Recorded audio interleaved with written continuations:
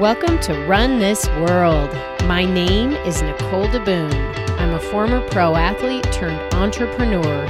Each week, I'll bring you insights and inspiration from some of the world's greatest visionaries who will help you run your world in ways that you didn't even realize were possible. Thank you for spending some time with me today. Now let's get this workout started. Hey everyone, it's me, it's Nicole. I am back with, episode 197. And it is a doozy. You're going to love this one. I just want to start out by saying thank you. You know, the last few episodes, I've been in a raw place. It doesn't just go away. I'm not like, I'm better now or anything. I mean, when trauma, which today's guest specializes in, when trauma happens to you or people around you, or even people you don't even know, but you feel it in your gut and your heart and your whole body, it takes a while. And it takes a while to heal. And there's no rushing it, and there's no magic pill.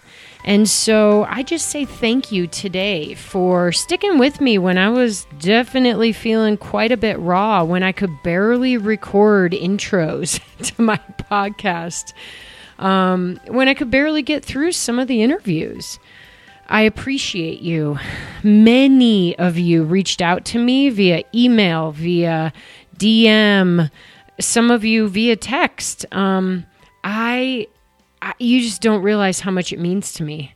And I didn't reply to everyone because I literally couldn't. I am still replying. Someday you might be like, I sent her that note 2 months ago and she just replied. But I want you to know that you're important to me. I don't do this podcast for me. I mean, kind of at my heart, I do it. I start with me. I start with the things that I think matter and the messages that come from people who are making a difference. But I do it for you because I feel better when I'm lifting and celebrating other people in this world. It's my way of giving back. So, you know, I always say, like, I do this because I want us to feel less alone in this world. Well, I'll be honest, that does start with me. So thank you. Thank you for listening. Thank you for reaching out. Thank you for commenting. Thank you for following me. Thank you for being, part of my email newsletter community. Thank you. You're amazing. And I want to tell you, you're also not crazy. Today's guest is a special one. The title, You Are Not Crazy, with Britt Frank. Oh my gosh. There's so many nuggets in today's conversation. I don't know how you could get through the thing without stopping like 50 times and writing down the little nuggets as you go. I don't want to start out by letting you know there is a trigger warning, and I'd call it a little person listening warning. This episode may trigger people who have gone through sexual trauma. We talk about sexual abuse and other heavy topics, and we swear a bit. So please be aware of your environment when listening. I have yet another insanely smart, insightful, brilliant woman who is put on this planet to help others, or in Britt's case, to help others heal and move forward in their lives from whatever is holding them back. Britt Frank is a therapist, teacher, speaker, and trauma specialist who's committed to dismantling the mental health myths that keep us feeling stuck and sick. Her work focuses on empowering people to understand the inner mechanisms of their brains and bodies and how they connect. When we know how things work, the capacity for choice is restored and life can and does change. Plain and simple, Britt is the therapist we all wish we had. And we can have her. You can work with her through her business, The Greenhouse in Kansas City, or thanks to a pandemic, virtually anywhere. So I encourage you to head over to her website, which is listed in the show notes, and definitely follow her on social media at Britt, Britt, Frank, Frank. I was introduced to Britt by my friend and previous guest, Meredith Atwood of the same 24 Hours podcast. She's actually been on this podcast as well as the She Runs It podcast that I have been doing for a few months with the new Skirt Sports owner, Sarah Ratzliff. Meredith, I owe you a big one. Having a personal connection to Britt is one of the highlights of my life right now. After you listen to her today, I'm sure you're going to feel the same. She's amazing. So again, be sure to get over to her Instagram and follow her. She is getting ready to release a book. It might be a year from now, but it's going to come sometime soon.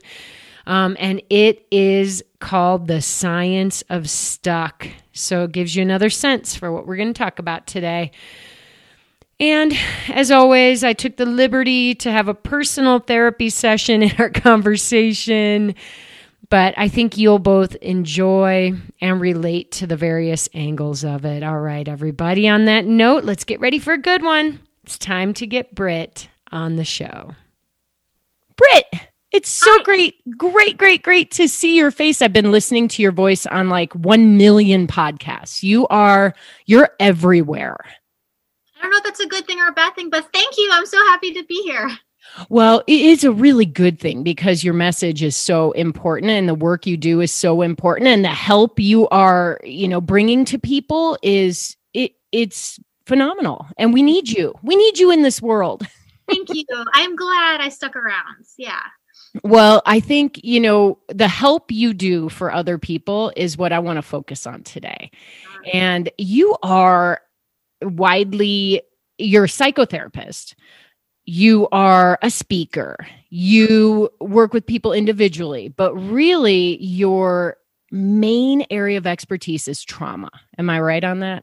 That's right, which is a very broad, all-encompassing, but trauma, just as defined by anything less than nurturing that overwhelms our brain, pretty much covers everything. It's not like there are people who have it and people who don't. It's to what degree. If you're a human, you have it, and then it's just a matter of degrees after that. How did you stumble into this field? Like, is this through personal experience? Oh my gosh. So out of college, I worked in advertising and just addicted, depressed, anxious, personality disorder. It's just a hot mess of a human being. Like, I cannot express enough what a hot mess of a human being I was. And so after a decade of being a hot mess, I stumbled upon trauma work, got better, and was like, this is all I want to talk about. This is all I want to do. This is all I want to read about. I'm just going to change careers. And so I made a big old pivot, and here we are. I feel like I've been to therapy for multiple things in my life. More recently, like marriage counseling and relationship therapy. And it always bugs me when my therapist didn't have any issues with their own relationships. Like, it actually gave me comfort that my last therapist was like divorced twice. No, that's good or bad. But, you talk about being a hot mess. You live in Kansas City right now, don't you? I do. I was born and raised in New York, and I went to school in the South, and then I lived in California for a while. I lived in Arizona for a while. The Midwest is I love it in Kansas City. It's a great town. The air is so thick you could chew it. That's it's true. Like, I grew up in Chicago and now I live in Colorado, and I literally had the frizziest hair in Chicago. It was like curly and frizzy. And I came to Colorado and it immediately just dropped and became a bland, flat little mess I can't do anything with. But it's funny, this is a total side note, there is a chain of hair salons out here called Chicago Hair. No. But then I was like, that reminds me of like my 80s hair, which was like super high and you like curled up the top curl as high as you could. It's so funny. But so you are deeply and happily planted in the great Midwest, the land where people are nice and people are happy. So is that partly why, like, you needed a little bit of love and soothing after the things you've been through?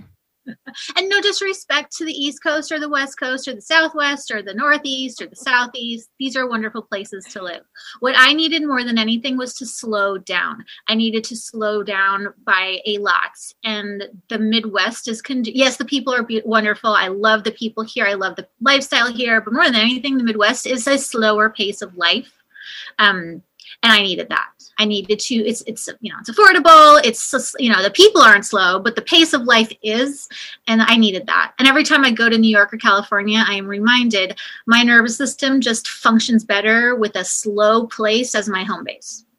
I find that so interesting. I recently also made a big life change and moved from Boulder, Colorado, where I'd lived for 25 years, to Steamboat Springs, which is a town of less than 15,000 people in the mountains. And our whole thing was we wanted to slow down. Mm-hmm. I literally set a goal 2 years ago. I set 2 goals. One was sell my business, and the second one was change my pace. Mm-hmm. And neither of them happened 2 years ago, but they both happened the next year. And they happened concurrent, like they had to happen together, I think, right? Mm-hmm. So, I think there's also probably like a physical and hormonal effect as we get older, where our adrenals are just like taking over and going crazy, and we get exhausted. So what do you find in yourself and other people that told you it was time to slow down? Well, I had a nervous breakdown, and not like a spiritual awakening-y one, like a full-on, like 2 shades from, killing myself nervous breakdown. And so it wasn't like this light bulb awakening where I saw the light and I had clarity. It was, okay, my choices here are, death or find a way to crawl and claw my way out of the hole that I dug myself into. And then I climbed out and I'm like, oh, life is really fun and people are really cool. And I'm so glad I crawled out of the hole. And so that's sort of where I came from and where I landed. It's weird because like life was fun and people were cool while you were in your hole. You just couldn't see it. Right. No, there were no people. There was no life. There was no sunshine. And like, I just felt like I missed a punch on my human card. Like they let me out of the factory and sent me to Earth, and they forgot to finish installing the software properly. Can we backtrack then? I need to learn more about your path here. Everyone listening is like, well, what'd she go through? Like you kind of glossed over addictions, depression, like blah, blah, blah, suicidal. And we need to know. So what happened in your life that brought you here? Well, the funny thing is if you looked at my life on paper, everything looks great. And that's a big part of my whole You Are Not Crazy mission. I didn't come from a war-torn, ravaged place with systemic oppression, like I wasn't subject to systemic race. I mean, as a woman, patriarchy, sure. But, I had a lot of privilege, and on paper, everything looked fine. And it's large, my stuff was largely, what is my problem? Everything is fine. Why am I blah, blah, blah. Why am I thinking this? Why am I feeling this? And so it's really insidious. The traumas that you can't see because everything, quote, looks fine, really do a number on people. And like, I am a testament to that, like I didn't grow up being beaten to bruised. I didn't grow up in a domestic violence household, but there are a lot of ways that, am I allowed to swear on your podcast? You can do whatever you want to do, Britt. Yeah. There are a lot of ways that the fuckery of life can creep in, and what they call big T traumas, like assault, war, mass shootings, things like that, are obviously traumatic and obviously could have severe and lasting consequences. And those are the ones that tend to be validated for good reason. But there's like a whole nother category called little T traumas. And it doesn't mean that they're insignificant. It just means they're not things that you would necessarily think are classified under trauma. And that would be like a job loss or a move or a sudden change in financial status or being bullied. Being bullied is a big deal. And I was tormented as a child all the way up through. And that wouldn't get filed under big T trauma, but nonetheless has pretty serious consequences. And my family's crazy, but they're not overtly crazy. And covert crazy is tricky to nail down. Oh my God, so much here. Well, first of all, why the hell were you bullied? You're amazing. What was going on there? Oh my inner children are just like, oh my God, they've been waiting their whole life to hear that. Oh my God. So thank you for my therapy. I didn't think this was going to be my therapy hour. We'll turn it into that. But it is. I just didn't have social skills. There was so much sexual trauma in my home that children who are experiencing just toxic dysfunctional dynamics don't know necessarily how to relate to humans outside the home, and I didn't. So I didn't have a whole lot of emotional regulation skills. I didn't have social skills. I was awkward. It was not a good look. It was really hard. What is sexual trauma? You experienced sexual trauma in your household? I did, yes. Okay. So that's a big T trauma. Yeah. You would think, however, and anybody that's been subject to sexual abuse would probably testify, if it's not violent, and trigger warning, sidebar, we're going to be talking about sexual trauma right now. So if it's not violent rape, a lot of times, especially with incest trauma, it gets kind of like, well, it wasn't really bad and they weren't mean to me and nobody was, forcing. So it's very confusing, that type of trauma, because it's not violent and it's not aggressive. It's guised under the umbrella of care and love and whatever.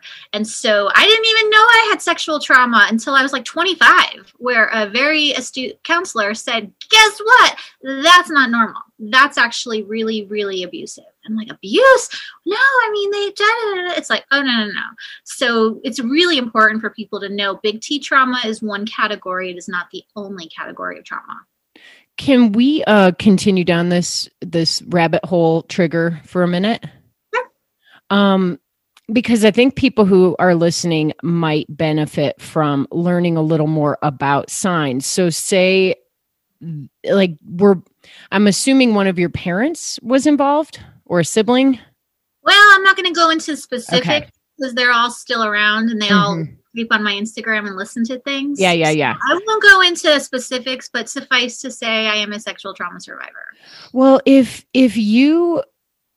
I'm just wondering if there are signs that a parent can notice or see that might raise a flag that they can then stop this behavior or whatever's going on in the household while it's happening. Yeah, there's, you can Google like incest checklist and there are a lot of things, but really the solution to a lot of this stuff, if you're talking as far as parenting goes, is just being aware and talking to the kids. If you have an open relationship, if you're talking about body boundaries, it's not that hard. If you teach your kids, here are the places that people shouldn't touch, then you're going to prevent a lot of it. There are a lot of households, mine included, that didn't have that conversation. Right. Yeah. Okay. Well, I think that's number one is communication. And you had mentioned too, like your communication skills had not been developed very well as a child. And, I think that is such an important skill for us throughout our entire life to focus on, because once we stop communicating, we go within. And that generally can lead to darkness. Oh, I lived in my head. Books were my escape. For my lack of social skills, I was really good at writing and journaling and reading. I just went up into my head and I didn't come down until almost 30 and went, oh, here's the planet I've been living on. And I just want to give you like a hug right now. I wish we could do this podcast in person because to live with something you didn't realize was a problem, but then potentially was creating sort of the undercurrent for some of the other things that reared their heads later, and only to find out when you're in your mid-20s, like that's traumatizing. That's traumatizing to hear. Well, people get really hung up on that. Am I a trauma survivor? I don't really feel... And my solution to that is your life working? Are you happy? How's your relationship with food and sex and your body? If you're not living your best life, if you don't feel in control of your choices, just assume you fall under the umbrella of trauma survivor. We don't have to split hairs over the terminology. It's like, is your life working the way you want it to be? To whatever degree choice is available and resources and access are available, then then we don't have to call it anything. Let's just focus on feeling better. And trauma is, there's things in your brain you need to know about so you can not be stuck. But, I tell people don't get hung up on the lingo too much.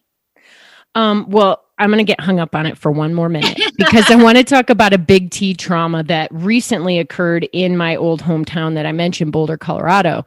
And I think, we've just been talking about your path and potentially many other people's paths of, layers of little traumas that may have built and grown over their whole lives. But this is more of like it's a multi-layered trauma, and it's a communal trauma. And I wonder if you have thoughts or advice on, I'm going to give you my perspective.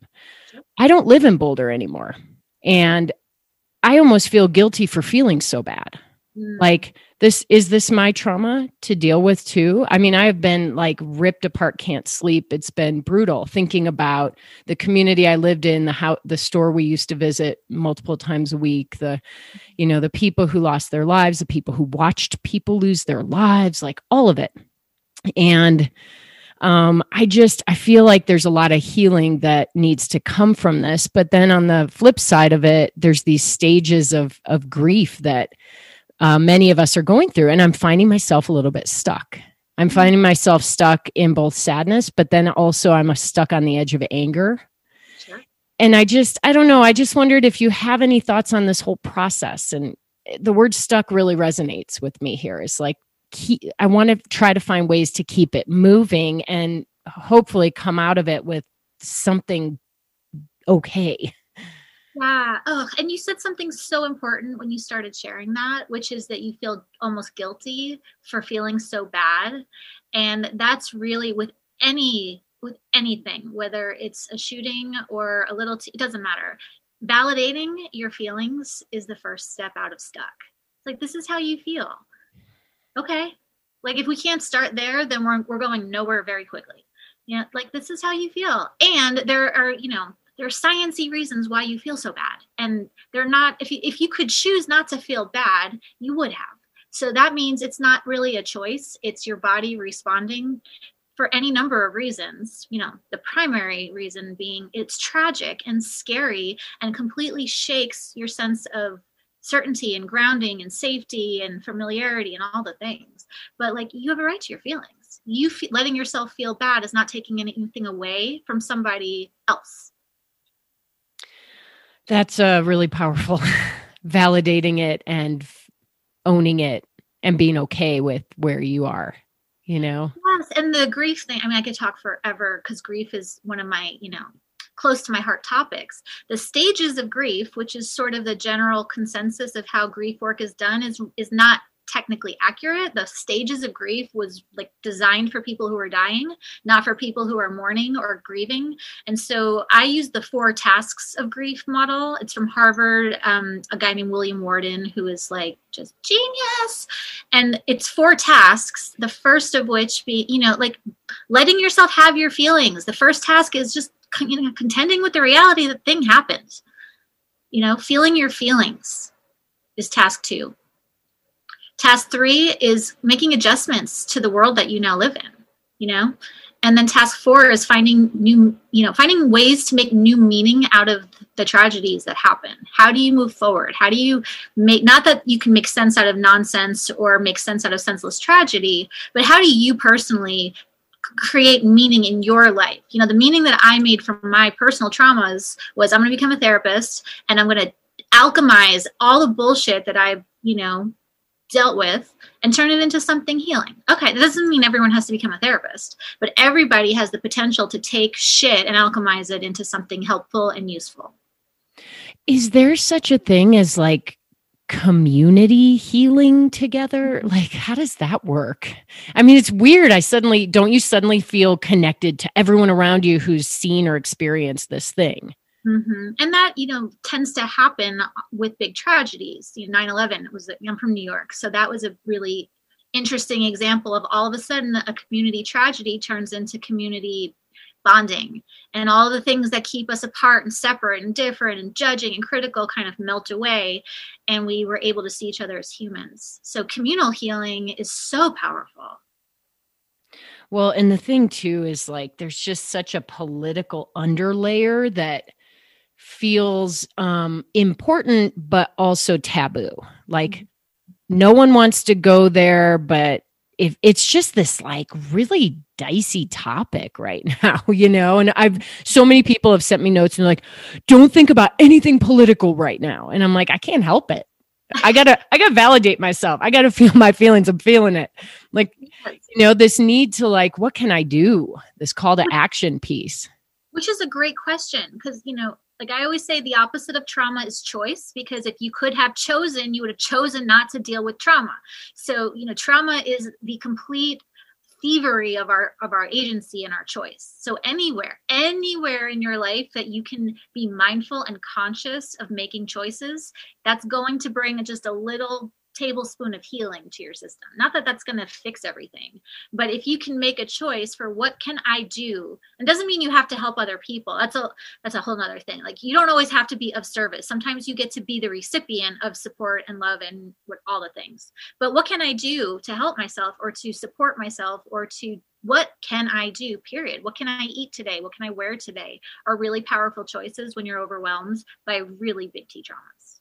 Yes. Yeah. One step at a time. I mean, really, that phrase is so cliche, but it's powerful and it's true. Yeah, it is. It is. You know, I kind of want to tie trauma and mental health together a little bit, because this is one of those political and polarizing topics that comes out of things like this, which, so I recently did a little Facebook post and shared that I was really upset and I wanted to speak with some people who are working on common sense gun laws, right? And it created a firestorm on my Facebook page, which had nothing to do really with the guns. It all turned into a mental health discussion.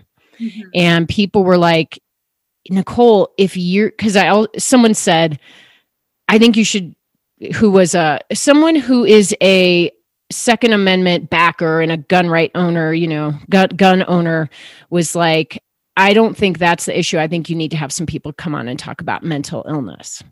And I said, well, I am going to be talking to many people about the mental health side of this. And someone else who I dearly love and respect, who is a huge mental health advocate, said, Nicole, read this article. We don't want to stigmatize mental illness any more than it already is.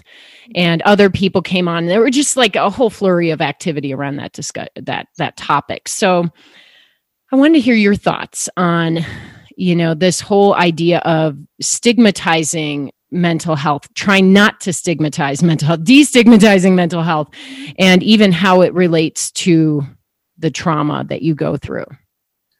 Okay, so that's a loaded. I know there's way too much. I don't even know where I went with that. That's okay. I'm going to tease. I'm going to answer it how I want to answer it. So do it. That's why you're here.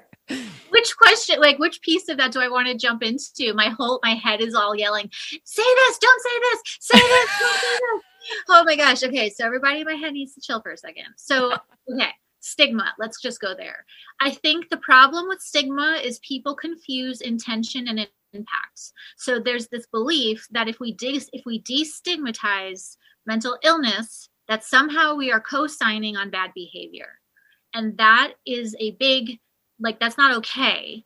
And I can see why there's stigma. If you believe that destigmatizing equals consent or, you know, saying it's okay, then yeah, you're going to keep stigmatizing things. We can separate someone's intention may not have been to cause harm.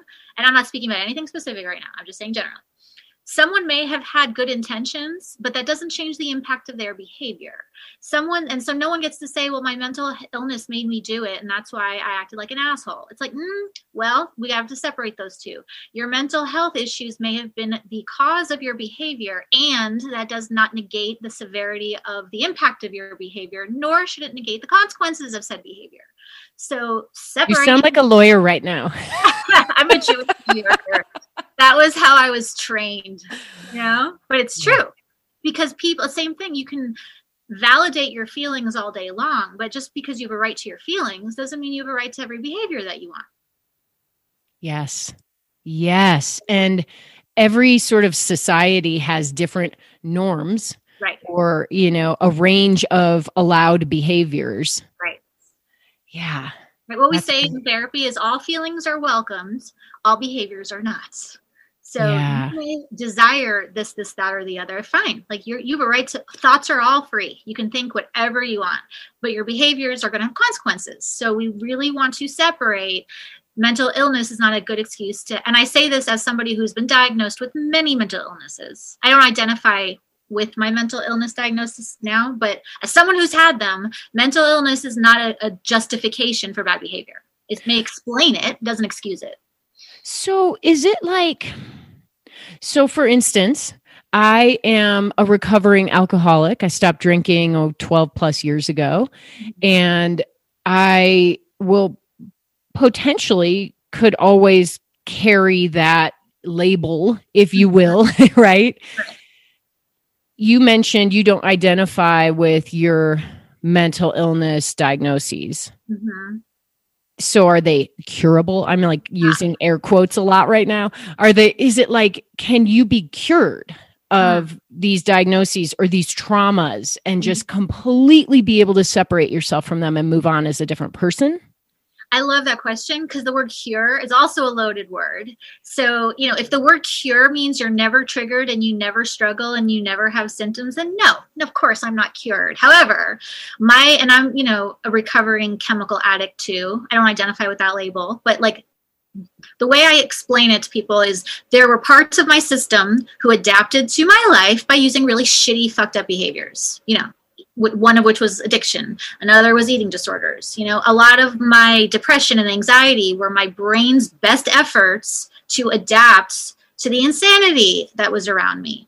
Once I dealt with the trauma, the symptoms really, really calmed down. Now, does that mean I never have like days where I can't get out of bed? No. Does that mean I never have panic attacks? No. But I understand that there's a brain thing going on, and it's not an illness. It's my brain doing exactly what the brain is supposed to do, which is keep you alive. So I'm alive, therefore it's working. So there's some maladaptive ways it's working, and we need to change those, and I have. But like, I'm not ill. My brain just grew in a direction that wasn't really helpful. But I am physically alive, so I'm going with it works. Well, and it's, the behavior, you were able to sort of stop the behaviors, the bad behaviors, which we talked about before, but the underlying issue may continue to plague you from time to time. Oh my gosh, I still get triggered, and when people say, can you cure trauma? First of all, you need to have a safe environment, and not everybody does. Trauma can only heal to the degree that a safe environment is available. Trauma can only heal to the degree that access to resources are available. I had access to really, really amazing specialist therapists who knew trauma and who knew the brain. Not everyone has that.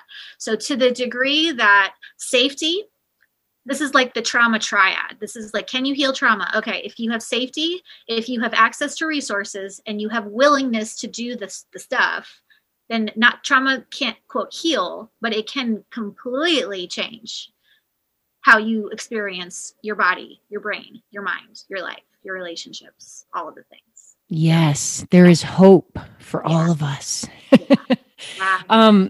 You actually mentioned depression and anxiety, and you had this like amazing post. I'm going to do it off the top of my head. So, but your Instagram is incredible. Everybody needs to follow you. You're just at Britt Frank, right? Yeah. Yeah. Okay, so that's in the show notes, but you guys are all right now. Just hit pause and go over to Instagram and follow Britt Frank. But you do these incredible, like, kind of, they're not all inspirational. They're like inspirational quotes. They're true, but I don't aim to always be, positive, because sometimes. Yeah, I mean, they're real, but they're powerful, and they hit you in the heart when you need to be hit in the heart. And there was one about depression and anxiety, and you had you said, here's what your depression and anxiety would say if you had a conversation with them. Yeah. And depression said something like, hi, I'm depression. I'm energy conservation. Mm-hmm. And anxiety was like, hi, I'm anxiety. I'm energy. And both of them said, we're here to help you. I thought that was so powerful. Did I do it right? You did. That was perfect. I got so much heat for that post too. But Why? If we're talking about destigmatizing, well, let's talk about what's the function of depression. And I'm not minimizing the severity of the symptoms. Again, I understand depression. I understand anxiety.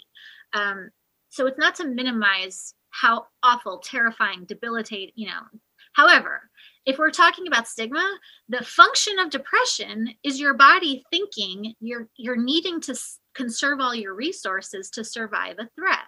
So it's going to put your nervous system into shutdown. That is not a conscious process. That is, like evolution, so we can survive things, right? Depression, physiologically, it's a conservation strategy. It's not personal weakness. It's not that you're lazy. It's not that you struggle with willpower or motivation. Depression functionally is an energy conservation strategy. Anxiety would be like, the captain sending out anxiety would be like your nervous system thinking you need to light birthday candles with a blowtorch. It's like way too much energy for that particular job. Like, no, like, can we get a bit lighter, somebody, please? That's what it is. Functionally, anxiety is deploying too much energy for the job because your body thinks you need it. Depression is like standing next to a candle on a winter's day hoping to get warm. It's like you're not getting enough energy for the job. So both depression and anxiety are a mismatch between what your brain thinks is needed for a job and what's actually needed. So that helps to destigmatize too. It is an energy conservation thing. It's not a conscious process. Like, you don't get to pick. Today I want to deploy 10 units of depression. It's like, no, it just happens. It just happens. And, from what I often see and hear people combine them, I have depression and anxiety. I mean, it makes me feel like the whole kind of bipolar piece, I'm down and then I'm up. Mm-hmm. Which, again, if you think about it, makes sense, right? Because our systems are trying to find a state, balance or homeostasis, right? So what comes up must come down. So if you're completely on off, it would make sense that your body would try to counterbalance the off with lots and lots of on. And that's the flip-flop between depression and anxiety. Now, the extreme end of that would be bipolar or bipolar 2, or what they used to call cyclothymia, which is like just a lesser version, which is not a thing anymore. But it makes sense if you think about it from a survival physiology standpoint. It makes a lot of sense. And again, it's validating. You're not lazy. You're not unmotivated. You're not a bad person. It's like, okay, this is what your body thinks is necessary. And then from there, we can implement solutions. But shame does not help anybody. No one has found happiness through shame. Doesn't work. No one has. Or guilt. Which I mentioned earlier. One of those therapists I mentioned said, I just wish I think I want to make a whole bunch of t-shirts that just say fuck guilt. Well, and everyone can walk around with them. Yes. And I mean, I've worked the 12 steps also. And like, my guilt was actually a gift, because without guilt, you're a sociopath. So shame, let's differentiate here. Shame is a sense of I am bad. I am fundamentally flawed. Guilt is I did something not good and I feel not good about doing something not good. Guilt is good. Without guilt, we would all be, doing some pretty jacked up things. So guilt is a gift, again, but you want to use it in the right dose for the right job. And it sucks to feel guilty. It does. Because it means you did something shitty. Right. But you don't always have accurate guilt. Sometimes your guilt is just a story that we tell ourselves. But guilt in and of itself isn't bad. If someone hits me, I want them to feel guilty because that was a bad thing that they did. Well, and do you ever find yourself feeling guilty as you're doing the thing that's going to bring? Oh my God, yes. Which again, congratulations. If you struggle with guilt, you are not a narcissist, nor are you a sociopath. Yeah. Let's talk about the mind-body relationship here, because I feel like we're talking a lot about the mind, but our bodies take a beating from this. I mean, personally, my emotions land right in my lower back. Mm-hmm. I've had days where I have felt both like my top and bottom were not connected of my body, and also like my front and back were not connected. And I'm like, what's going on here? And it felt like it was emotionally driven, not physically driven. Isn't that the wildest experience? I get it in my stomach. I've had IBS forever. That tends to flare up if I'm not dealing with my emotions. But I mean, feelings are called feelings because we experience them as body sensations. So emotions are our body sensations with an interpretation. right? So if you've got a racing heart and sweaty palms and someone just cut you off on the highway, you're going to experience anger because your interpretation of those body feelings is somebody did something to me. Now, if you're about to run a marathon and you have a racing heart and sweaty palms, you'll experience the emotion of excitement because you've been training and the day is finally here. So feelings are just body sensations. Emotions are our body sensations with our interpretation or our story attached to them, which is also a really useful thing to know. Well, and I think what complicates it or makes it more intense for a lot of people is not feeling like they accept and love their bodies before these feelings and emotions hit. Like you're already uncomfortable in your body for a lot of us at different times in our lives and maybe forever. I know you've spoken about this because I've heard you, this idea of not feeling like you live in your body. I think you called it having a floating head. Yeah. I didn't come up with that expression, but that's what it feels like, not feeling at home in your body is, trauma healing or any type of wellness journey really is about feeling at home in these organisms that we wander around doing our life in. And it's horrible to be homesick for a body that you can't access. It's like, I live here and I can't seem to get here and I can't land here and it's right there, but I can't get to it. It's infuriating and it's crazy making and it's a horrible feeling. I don't know if I answered your question, but yeah. Well, and I think maybe the question is there, have you helped people find happiness in their bodies? I know it's a holistic thing, but is there hope for those people listening, those of us who are like, I don't like this thing that I have to walk the earth in? Sure. Well, there's hope. And, again, all my childhood trauma manifested into adult trauma. So I survived sexual assaults as an adult, which is going to further take me away from my sense of being at home in my body. And today I can say I don't live 100% of the time in body positivity and yay, I'm home. But generally I have a pretty peaceful relationship with the organism I walk around in for the most part. And then I have some really bad days too. There's always hope. And it starts, if you want to start your journey, home to your body, start by assuming you're not crazy. And even if you don't know why the shit is going on, assume there's a reason and assume the reason is a good one. And if you do nothing else but start with the assumption that you're not crazy and that your body is trying to help you, that changes the whole game. That opens up an entire avenue of choices available if you start there. It's interesting. I feel like most of us don't do that. Right. Most people don't. And instead, we try to punish our body to change our body. Mm-hmm. But if you ever look back on your life, when you finally stop punishing your body and you just love it for what it is, suddenly it looks different to you and it probably doesn't look different to anyone else. And when it looks different, it feels different. Like it's all tied together. And all of a sudden you're like, hey, I'm comfortable. I want all of us to be comfortable. And more than that, to be happy or love our bodies. And the road to happy starts with neutrality. So, we don't actually want to start with a positive body relationship or a good body relationship or even an acceptable one. We want to go from bad to neutral because neutral is an achievable place to land. As somebody who starved myself for years and was underweight and then binged on food for years and was overweight and everything in between, body positivity, go fuck off. Really, for people who were telling me that. No, I will not. I will not do that. Body neutrality.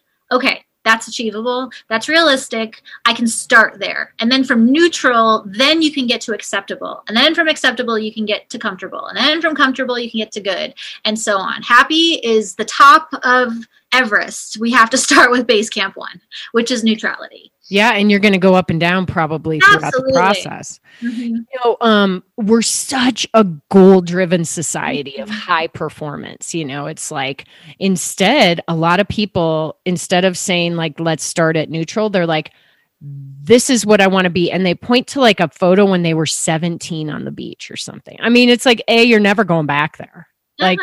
Put it out of your head, but it's the highest possible pinnacle you could be at. And it's just unrealistic.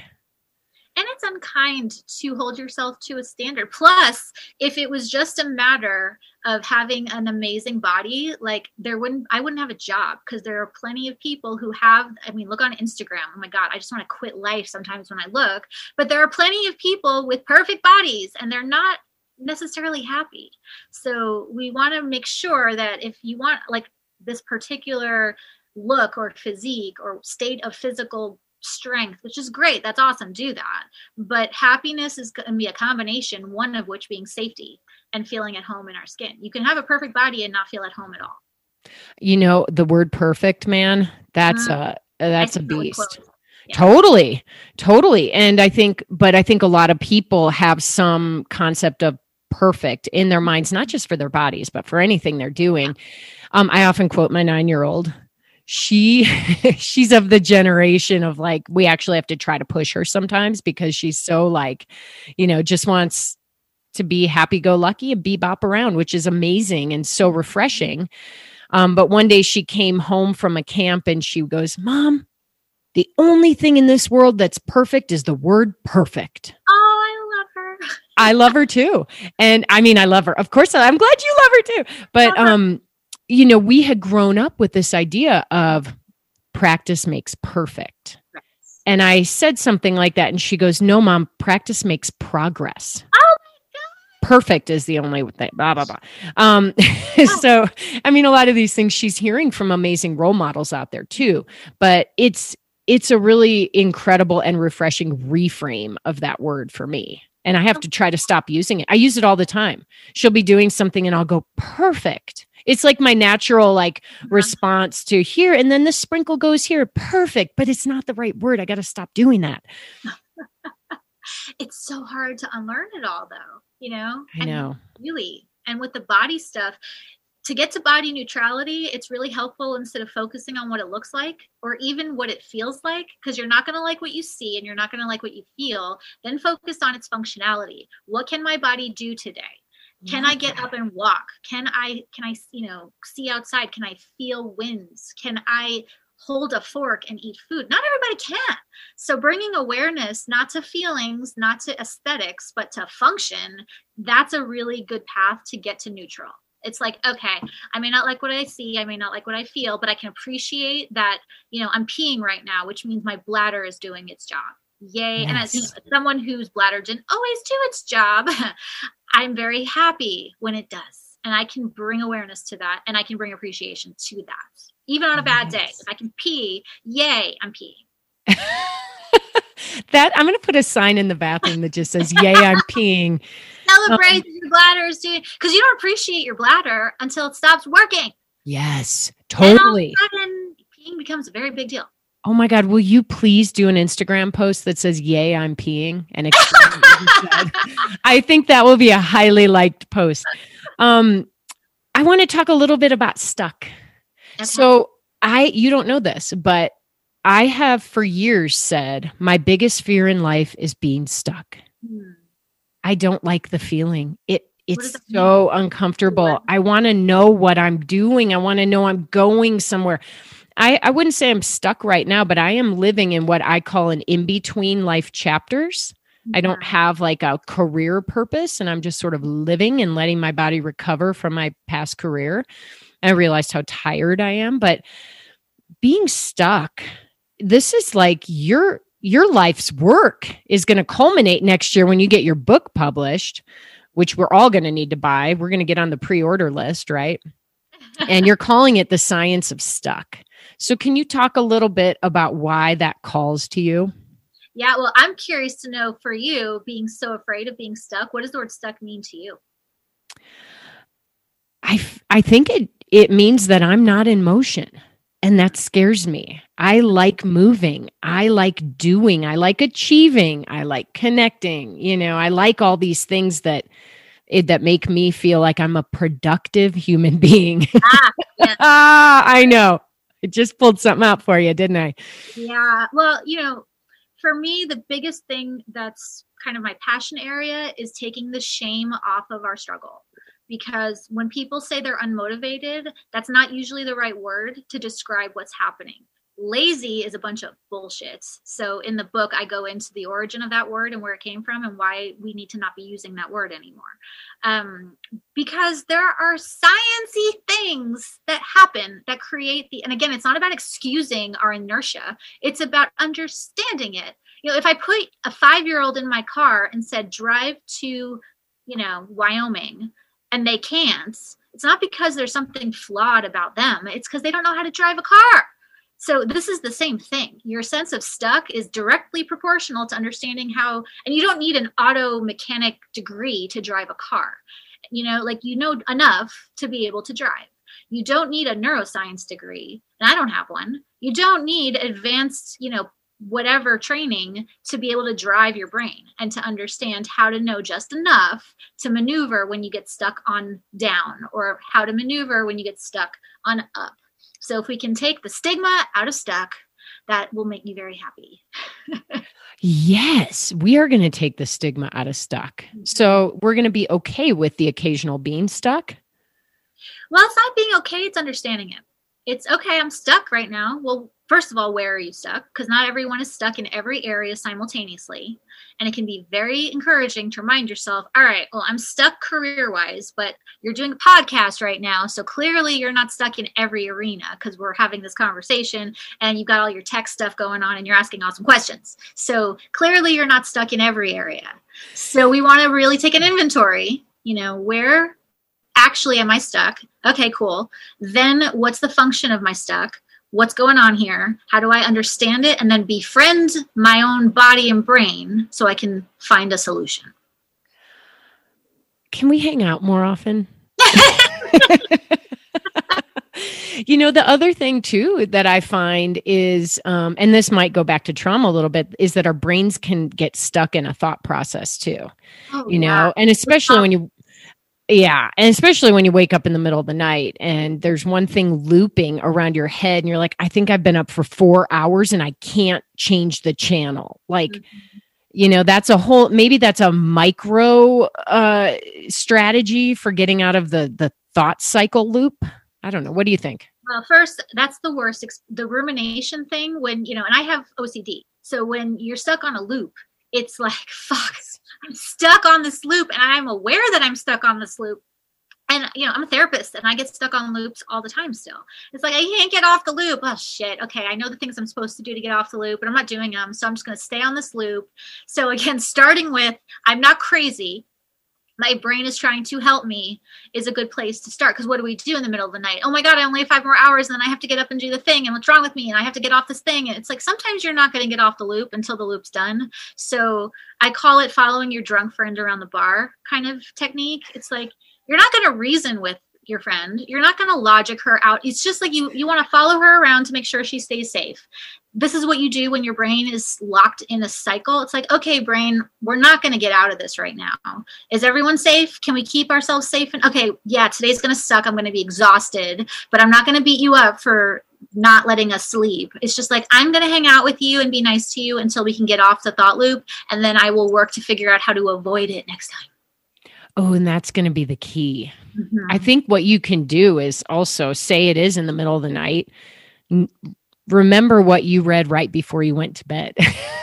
Because that's the thing that always gets me in the middle of the night. Damn it. I know you do a lot of work around the word narcissism. Let's talk about it. What is a narcissist? We'll do this quickly. The only other thing with the middle of the night rumination that I want to say real quick is I keep a notebook by my bed because when you wake up and it's all in your head, it's not coming out of your head. Sometimes waking up and just writing it down, and I write down the insane shit my brain is saying, and it's sort of like peeing. It's like, get it out, drain it out of your head. And sometimes if I get up and write it down, I can get back to sleep. I don't want to write these things down because they're not like awesome things my brain is telling me in the middle of the night. But wake up, write it down. Then you might find it's a little bit easier to not be thinking about it because you know it's right there next to you. It's waiting for you. You purged it. Actually, that could become a bestseller. I hope you keep your journals. I throw them all away. Write it down, toss it. Boom, it's gone. Right. So that. So narcissism is such a trendy word right now, and it gets so overused. And it's one of those words that everyone uses it to describe anything about a person they don't like. So the reality and the devastation of narcissism has been a bit, but I'd rather people overuse the word than not use it at all. Because there was a time where we didn't use that word really at all. So narcissism is a characteristic that we all have it to a degree. It's just a way we self-protect by not being our real selves, like at its simplest. Everyone has narcissistic or narcissism characteristics to a degree. A narcissist with the T on the end is someone for whom they are so habitually attached to their false images that they're causing harm, they're causing devastation. It's like an addiction. They continue the behavior despite negative consequences. They need more and more and more of it in order to maintain. And despite the chaos that they're causing, they keep doing the thing. So a narcissist is high end of the spectrum, but we all fall on it to a degree. So I always thought a narcissist was somebody for whom the world revolved only around them. Oh, yeah. And that takes a lot of different flavors. There's like the grandiose kind, the I'm so awesome kind, which we all can think of people who fit that category. But then there's the I'm such a piece of shit. Oh my God, you should feel so bad for me. And that's like still a narcissist. I mean, they don't like themselves very much, but the world still revolves around them, right? Yeah, I'm going to be the smartest person at the party is a narcissist. I'm going to be the dumbest person at a party is also a narcissist, you know? It's like living in the extremes. Yeah. And all the attention needs to be on me. Mm-hmm. Right. You do it. Oh, go ahead. Sorry. I was going to say you do an online class about narcissism, right? What's it called? It's called Rethinking Narcissism because it's not taught. Narcissism is not taught in graduate school. It's not taught in postgraduate trainings. It's a really new, narcissism is old as time, but the study in the psychotherapy field is relatively new. It's hard to find good info. So I do a class for an organization called Narcinon, narcinon.org, and it's a 5-hour class on just all the different flavors of narcissism. How do you know if you're with one? What do you do? How do you prevent your kid from becoming a narcissist? This is a question I get a lot. All the things. Because aren't we kind of all born that way? Well, we're supposed to be. Infants and toddlers and children are supposed to have the world revolve around them. And an adult narcissist is usually the function of those earlier nurture needs not getting met, which doesn't excuse it. It does explain it. Oh, that is big. There's so much more to do here, but you got to go on and help some other people in their lives. So, before I just roll into the wrapping it up here and asking you a final question, is there anything else that came to mind throughout this conversation where you're like, oh, I forgot to share that, or I have to say this before we go? Well, my biggest thing, and I will say this from any microphone I'm handed, is I don't care how severe your symptoms. I don't care what kind of fuckery has gone down. You are not crazy. You are not lazy, and you're not unmotivated. Like, there are no unmotivated people. It's just a question of what's going on in your brain and what's the perceived threat and how do we work with it. So like, you're not lazy, you're not crazy, and you don't struggle with motivation, even if you think you do. So you may have just answered my final question that I ask every guest who comes on. So if you did, just say, I answered it. If you can leave our listeners with one final piece of advice, one little nugget that helps them run their worlds in a bigger and better way, what would it be? I'll give you something different because I just said the other thing. So the one thing I would want people to remind themselves is even if you don't know why you're triggered, even if you don't know why you're reacting, even if you don't know what the hell is causing the things inside you to happen, there's a reason. There is a reason, even if you don't know what it is. And you don't need to know the reason to feel better. Like, we can get you to better even if you have no idea, even if you've blocked out your whole childhood, even if you can't remember what you had for breakfast yesterday. You don't need to remember or know why to get better and to feel better. That's comforting. Mm-hmm. Thank you. You're comforting. Thank you. Thank you so much. Thank you for taking your time today. Thank you for taking your vulnerability and sharing that to help other people. You're truly an amazing human being. You're doing something that's, I think many people would consider very difficult, and you make it look really easy. And that's when you're talking to someone who's, truly great. You're like the Olympic gold medalist of psychotherapy. So thank you. Thank you, and I received that. But that said, I promise you, I'm going to get off this call and immediately go into a shame spiral, a post-vulnerability hangover, if you will, of, I can't believe I said that. What the hell was I thinking? So like that is guaranteed. That spin has already begun. So I do appreciate the feedback and I receive it.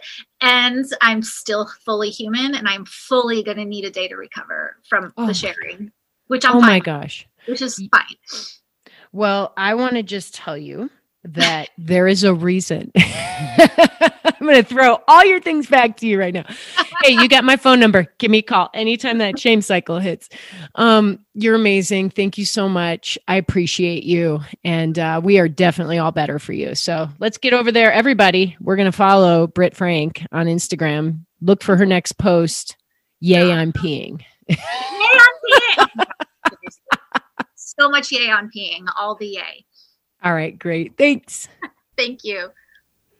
All right, I am back. What an awesome episode. What an awesome conversation. At least I think it was. I'd love to hear what you think, what stood out to you. Can you shoot me a note, Nicole@NicoleDeBoom.com, or post on any of the social media posts that I have out there on Facebook and Instagram about Britt and our conversation today. She is such an incredible person. You know, it's hard to open up like that. Even someone like her who works with people who've gone through trauma, she still goes through that little shame cycle herself when she's open and vulnerable, just like she was today. So please follow her, support her, and let her know how much this conversation meant to you. We all need it. We all need to support one another these days. So, my friends, again, thank you for tuning in. Thank you for being there for me. Thank you for digging deep and carving out your time in your day to listen to the different people and the different nuggets that I bring to this world. I don't have any big plans to stop. I'm really enjoying the ride. Thanks for being on it with me. And now you know what time it is. It's time to get out there and run this world. Have a great workout, and I'll see you next week.